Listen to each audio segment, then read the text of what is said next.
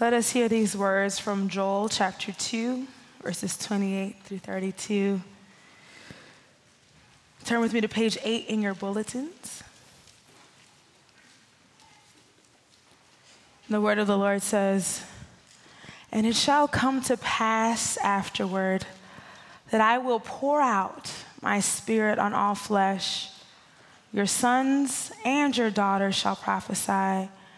Your old men shall dream dreams, and your young men shall see visions.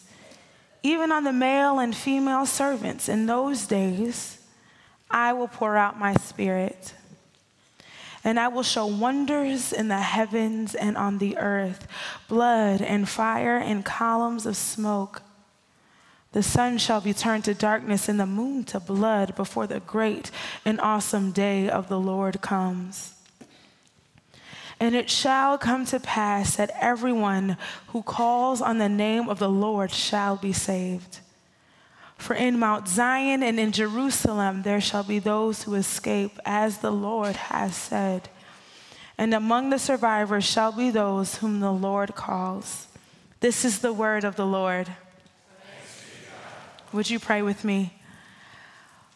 Most loving and eternal Father, we do give you thanks and praise today for your word. Your word, it is light and it is life. God, I pray that your word would be life for us today. God, I pray that your spirit has already begun the work of softening our hearts so that the seeds of your word would fall on good ground. Holy Spirit, I pray that you would descend on this place, God.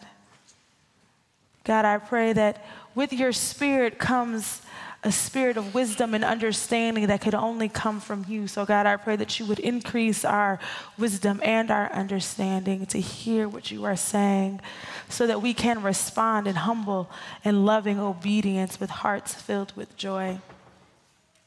We thank you for the gift of your word, and we lend ourselves to the application of it in our everyday lives. You are eternally exalted. You are eternally enthroned. Yours is the kingdom, the power, and the glory forever and ever. And in Jesus' name we pray, amen. Good morning, everybody. All right, my name is Erin Rose. I am a pastoral intern here at Third Church. It is my joy and my delight to be standing before you this morning. We have been talking about, for the past couple of weeks, the promise of the Holy Spirit. And my focus this week is the promise of the Holy Spirit for all people. If you walk away with anything, walk away with this. The gift of the Spirit fulfills God's promise of power for everyone who wants it. The gift of the Spirit fulfills the promise of power for everyone who wants it. The text that we'll be digging into today, the text that I just read, really explores the supernatural. We're talking about spirits being poured out. We're talking about sons and daughters prophesying, people dreaming dreams and seeing visions. That's supernatural stuff. It can be easy for us to fall into the temptation of believing that our faith is merely in our heads or just words written in a book. We may wrongly think that the Father is just this invisible figurehead that laid down rules centuries ago that we probably should follow. We might mistakenly believe that the Son is merely an historical figure who lived a good life and whose moral sayings are probably going to add some wisdom and prosperity to our lives. Oh, but the Spirit of God that keeps us from fully falling into the temptation of believing those lies about the Father and the Son, because the Spirit is a reminder that what we believe, our faith, is inherently otherworldly and supernatural. Our faith is not something that can just be explained with words or with logic. Oh, it's something else entirely. The Spirit is 1/3 of the Trinity fully, has always been, will always be. It has always existed in perfect unity and community with the Father and the Son. And the promise of the Holy Spirit is for all of us. So those of you under the sound of my voice, as we're going through this text together for the next 20 minutes or so, you might be tempted to fall into the traps of comparison. You might be saying, I'm not as spiritual as this other person. Aaron is talking about people speaking in tongues and prophesying. I don't do that. Don't worry about that. Listen to what God is saying to you. Embrace the promise of the gift of the Spirit for you, for your family, for your children. God wants to dwell with you. God wants to reside with you. God desires intimacy with you. So hear these words as words of comfort and encouragement. Again, the gift of the Spirit fulfills the promise of power for everyone who wants it. So today we're going to be looking at the very nature of God's promise of the Holy Spirit for all people. The first thing we're going to do is explore promise made, the promise that God made. The second thing, we're going to talk about how God kept the promise kept. Then we're going to talk about the fulfillment of God's promise fulfilled. So if you know me, or perhaps even if you don't know me, you know this about me, I don't have no kids, none at all. I saw all these beautiful parents standing up with 3, 4, 5 kids. God bless y'all. I don't know how you do it. I don't know how you keep yourself alive and groomed and then keep other people alive and groomed. Some of y'all have kids that y'all have raised, grew them up, and they are raising other kids and growing other people up. God, y'all are reflecting the image of God. Thank God for you. I had a dog once. I did. It was once. It lasted 18 months. I thought that I was ready for the responsibility of keeping a dog alive. I was not. To my dismay, you cannot leave your house for 18 hours at a time without tending to your dog on a regular basis.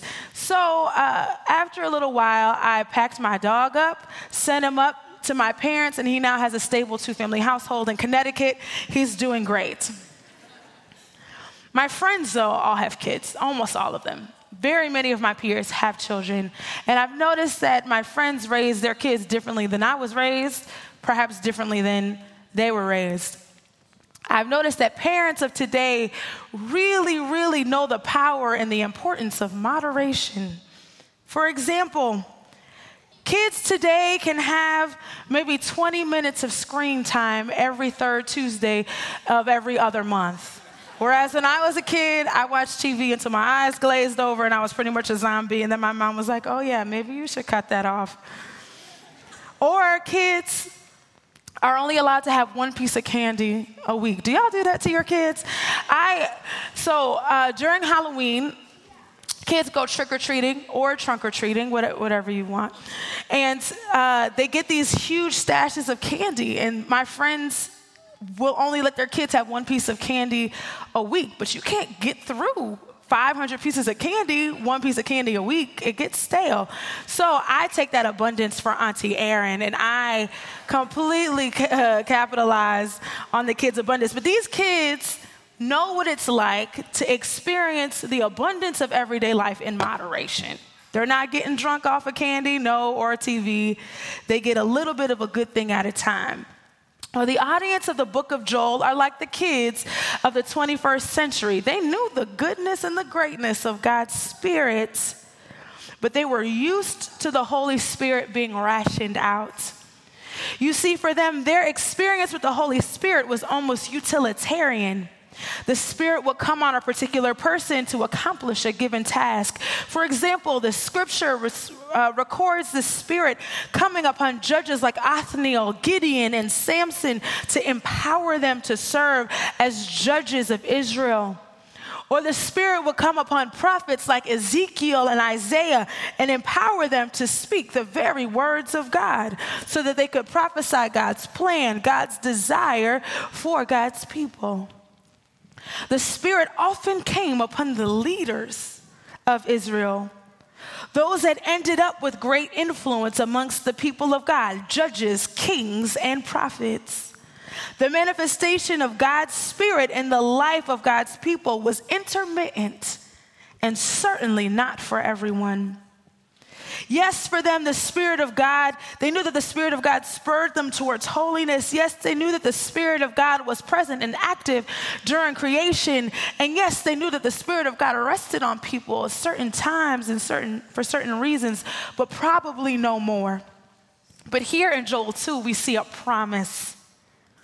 God promises that the days where the Spirit was given out intermittently and sporadically were coming to a close. One day soon, as a part of the restoration of God's people, he would pour out his Spirit. And I love that phrase, pour out. It makes me think of being in a restaurant. My food is dry, and here comes a waiter in God's divine providence pouring out a glass of water to satisfy, to quench my personal thirst. When I think of pouring out, I think of any water park worth its salt that has that giant tub that everybody of recycled weird water. People just stand underneath and the tub gets filled and it's teetering, it's tottering, and like all the kids and like grown-ups too huddle underneath it and they wait for the great outpouring of that bucket of giant 5,000 trillion gallons of water on top of them. And I think about a mighty, mighty waterfall, a great pouring out that one person or even a group of people could never withstand, but has enough power to erode rock that has been present for centuries. Can you imagine the promise of the outpouring of the Spirit of the living God? No more drops of visitation, but a pouring out of God's presence. A pouring out gentle enough to satisfy each thirsty soul. But a pouring out that would bring life to nations, and a pouring out strong and mighty enough to push back, erode, to move away the very systems of darkness that desire to ensnare, enslave, and oppress. And not only does God promise to pour out his Spirit, he promises to pour it out on all people. And the text speaks for itself. Sons and daughters will prophesy. Any gender barriers are out of the window here when it comes to the great outpouring of God's Spirit. Your old men will dream dreams. Your young men will see visions. Age discrimination is gone. And even my servants, both men and women, the promise is true for you no matter what your social class or economic status. Everyone will have access to the Spirit of God. Everyone can stand beneath and receive the great outpouring of the Spirit of God. Absolutely everyone. Y'all, ain't that good news? And this is good news because up until this point, the Spirit of God was only for the elite members of the people of Israel. The text goes on to say that everyone who calls on the name of the Lord will be saved. So not only does God extend the pouring out of his Spirit to all people within the people of God, to the everyday Joe and Joanna of the people of Israel, but God extends it to the Gentiles, strangers and foreigners of the family of God. This promise is hearkening to the establishment of a new way of life, a new order.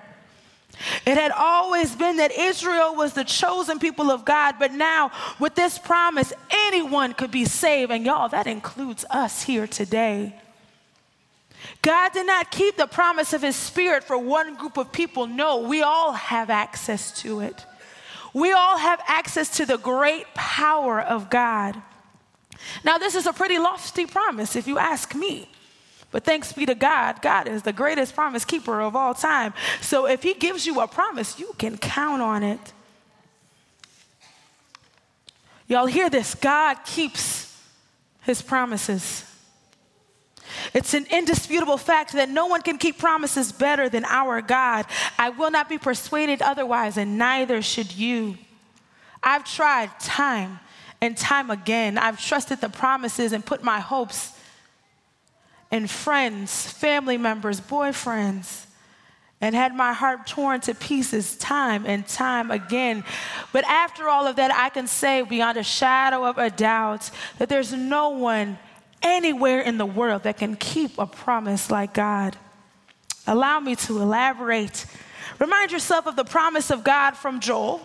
He says, I'll pour out my spirit on all people, sons, daughters, young, old, maidservants, men servants. Cool, got it. Jesus doubles down on this promise in Acts chapter 1.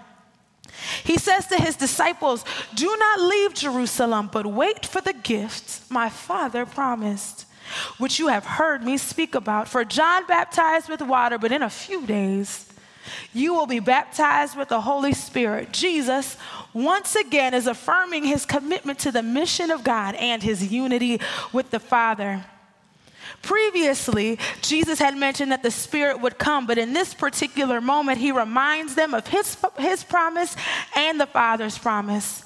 A couple of verses down in verse 8 of chapter 1 of Acts, Jesus says, but you will receive power after the Holy Spirit has come on you, and you will be my witnesses in Judea and in Samaria, even to the ends of the earth. With this statement, Jesus connected the inclusive, welcoming nature of God's promise of outpour with his promise of power to witness. What could have been read as implicit in the words of Joel are made explicit in the promise of Jesus. The Spirit will give you power. Hallelujah. And then in Jesus' typical fashion, he ascended to heaven. Great, thanks, Jesus. The disciples, probably mostly still in a daze from the events of the previous 40 days, like Jesus' arrest, his arraignment, his crucifixion, his burial, and then his subsequent resurrection, and then just spending, 40 days hanging out with his bros, his brothers and sisters. The disciples decide to obey. They stay in Jerusalem for 10 days after this direction from Jesus. And on the day of Pentecost, they were all gathered in one place. Not only were they physically in one place, in one house, but there's a translation of the Bible, the King James Version, that says they were all on one accord. So they weren't just physically in one place. They were in one place in mind, in heart, and in body. In that room, something that would change the world forever happened. You can tell that Luke, the author of Acts, is having a hard time putting into words exactly what transpired on that day. He says in Acts chapter 2, there was something like the blowing of a violent wind that came from heaven and filled a house. And then he says they saw what seemed to be tongues of fire that separated and came to rest on each person in the room. And then after all that, after the fire on the heads and the sound that fills the whole house, the folks started speaking in tongues, inspired and enabled by the Holy Spirit. Y'all, what happened in that room was completely otherworldly, completely supernatural, completely transcendent. And it may have been difficult to describe exactly what the experience was like or what it felt like, but we do see clarity in the words of Luke where he says, and they were all filled with the Holy Spirit. The promise that Jesus had made days earlier and the promise that the Father had made centuries earlier was kept in that moment. And could you imagine the ruckus this caused, Lord Jesus? A mighty sound that filled a house in the middle of Jerusalem. People with fire resting on them, speaking in tongues. Yikes. Makes for a scene. The people on the streets heard the commotion and came over to check out what happened. Had a building collapsed. Had a bunch of people all at the same time lost their senses. The people on the streets got closer and something even stranger happened. You see, what they thought was babbling nonsense became to them, as they could hear more clearly, intelligible. Each person could hear the glorious wonders of God being declared in their own language. And these weren't just residents of Jerusalem that were on the street. No, remind yourself that this was the Feast of Pentecost, or the Feast of Weeks. This was a feast that took place 50 days after the Feast of Passover, and it celebrated God's providence and God's sustaining of his people. So the people were there from all over the known world. They were from Rome. There were Arabs there. They were from Egypt. They were from Asia. And they were there to bring their sacrifices to the temple. And they heard in their own languages the glory of God being declared. This is a beautiful display for the heart of God for all nations. When God commenced the great pouring out of his Spirit, he honored the culture of the people who could hear. God could have had the people in the upper room, the people in the house that had the supernatural experience speaking in unintelligible language that nobody could ever understand or interpret. God could have done that, but God did not. The very pouring out of God's Spirit was marked by accessibility. Those that were filled with his Spirit on that day were speaking in tongues, but they were also speaking the heart language of every person gathered on the street outside the house. Why does that matter? The outpouring of God's Spirit was accompanied by demonstrations of power. And this power is the same power that Jesus talked about in Acts 1:8, power to be witnesses. The sound like the violent wind might have gotten their attention, and maybe what seemed like babbling nonsense might have kept the people's attention, but it was them hearing the great and glorious wonders of God being spoken in their language that turned the people inside the house from being fools to being witnesses of the glory of God. Brothers and sisters, we cannot downplay the Spirit's demonstrations of power and their role in bearing witness to the greatness of God, no matter how much we might want to. We cannot downplay the Spirit's demonstrations of power and their role in bearing witness to the greatness of God. What happened in that room was irrational, nonsensical, yet the reverberations of it are felt even until this day. That very same day, in front of a bewildered crowd of God-fearing Jews, the Apostle Peter stood up and preached the sermon of his life. And 3,000 people were added to the number of Spirit-filled Christ followers that day. Y'all, God keeps his promises. So we've established that God is a promise-making, promise-keeping God, but let's talk about his promise, his power to fulfill his promises. You might think keeping a promise is the same thing as fulfilling a promise. Let me split hairs for a moment. Imagine a child and her father are in Target. They're doing, or Walmart, or whatever store. They're doing their back to school shopping, picking up notebooks, pencils, a lunchbox. And they pass the sporting goods section on the way to pick up a binder. Baby girl stops in her tracks. Her eyes are locked on a bright blue bike with multicolored tassels.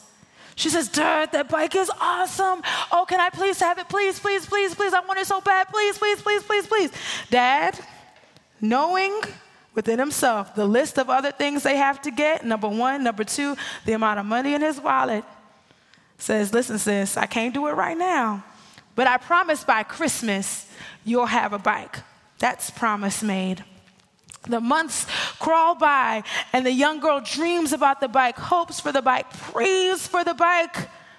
Well, Christmas finally comes, as it does every single year.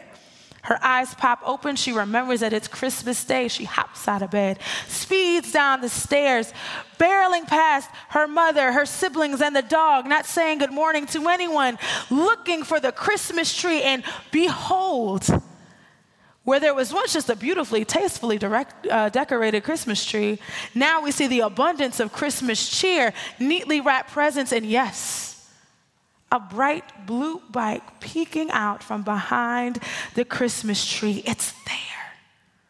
The bike of her dreams, of her prayers. Her dad had promised, and here it was, with a bow and a tag with her name on it. Didn't have nobody, she didn't have to share it with a sibling. It was hers. That's promise kept. It was in her possession. In the days that followed, her dad showed her how to ride the bike, how to respect cars on the road, and instructed her on how far she was allowed to go on that bike. Eager to learn, she picked up the necessary skills quickly, and pretty soon that bike took her everywhere she needed to go. Those days turned into weeks, those weeks into months, and months into years.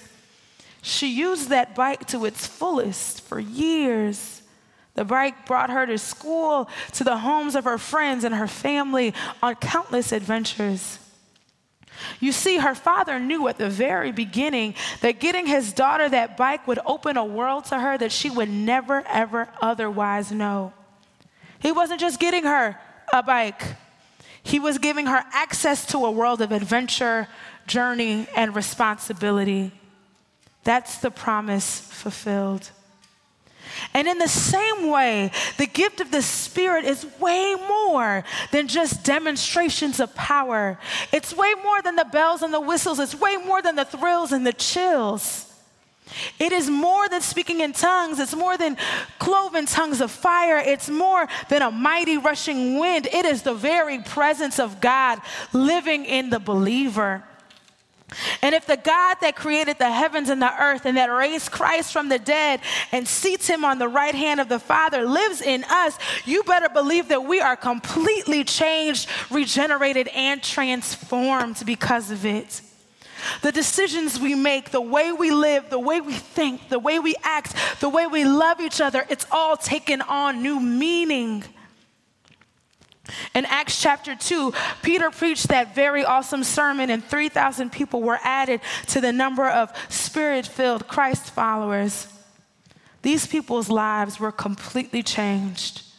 They devoted themselves to the apostles' teaching and to fellowship, to sharing meals. They sold their possessions. They sold what extra they had so that those who had nothing, their needs would be met. They met together in public in the temple courts, giving thanks and praise to God, and God added to their number daily those who were being saved. This is the promise of the Spirit fulfilled. This is the promise of the Spirit for all people fulfilled. The Spirit changes hearts and minds and desires so that everyone has access to the things they need. The Spirit is available to everyone and gives everyone access to the kingdom's abundance. The Spirit is what gave those with money and power and assets the desire to sell what they had so that the poor among them would have enough for themselves and their families. And because of this new community, people were coming to the Lord in droves. This is the power of God at work. This is the power of the Spirit that was promised by both Father and Son. And this is the power that is promised to each of us, friends, if we would receive it. This is power to live life like we are already in the fullness of God's kingdom. Power to live holy, loving, abundant, sacrificial lives, free from anything that would enslave. Lives that are marked by the abundance of God's kingdom, and that is not material abundance, but that's the abundance that comes from knowing the Father and being and living in unity with the Father. It's the abundance that comes from keeping in step with the Spirit. It's the abundance that comes from knowing that you are God's and that He is yours. Each of us here today is the evidence and the fruit of God's Spirit changing hearts and lives. We are the fruit of the fulfillment of the outpour of God's Spirit. This is good news. On this Pentecost Sunday, we celebrate the gift of God, the Holy Spirit, which proceeds from both Father and Son. The Holy Spirit wants access to all of us. The Holy Spirit desires to shine light in those places that we would keep hidden. The Holy Spirit desires to completely regenerate us, to completely make us new, to completely transform us into the us that we've always supposed to have been. The Spirit of God wants to transform us. Those of us who have been with the Lord for a while, my prayer for you, that I call y'all seasoned saints, my prayer for you is that you would allow the Spirit of God to continue its work in you, that the Spirit of God would supernaturally increase the faith that perfects us. For those of us that are newer on our faith walk, the Holy Spirit is a treasure beyond value, beyond measure. and you have access to it, not just a little bit. You have access to the Spirit of God. Allow the Spirit to lead you, to teach you, to inspire you, and to change you. Those of you that are here that find yourself not having yet made a decision to become a part of the family of God, this promise is for you too. The intimate presence of God, the promise is for you. The power is for you. God longs to be with you. God longs to transform you. God longs to recreate you. God longs to refresh you. And for those of us who are weary on the journey, those of us who've been working for Jesus, and the prospect of doing more work for the Lord is making our skin crawl. The Spirit of God does not just supercharge us to do more tasks for God. Jesus, in the book of John, he encounters a woman at the well, and he promises that the Spirit that he would send would spring up rivers of living water that you can drink deeply from and have eternal life. Would you allow the Spirit to be a place of refreshing for you? Each of us here today, would we ask, Spirit, how do you want me to demonstrate your power?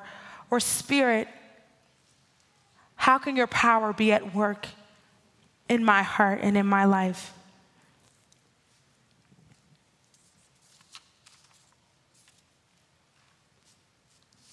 As we respond to God's word today, turn with me to page 10 in your bulletin. Our prayers for the people. We're going to sing a little bit. I'm going to pray a little bit. Really just lifting up our desires that the Spirit would fully inhabit us, that the Spirit would give us strength to decrease our resistance to his working in our lives and in our hearts.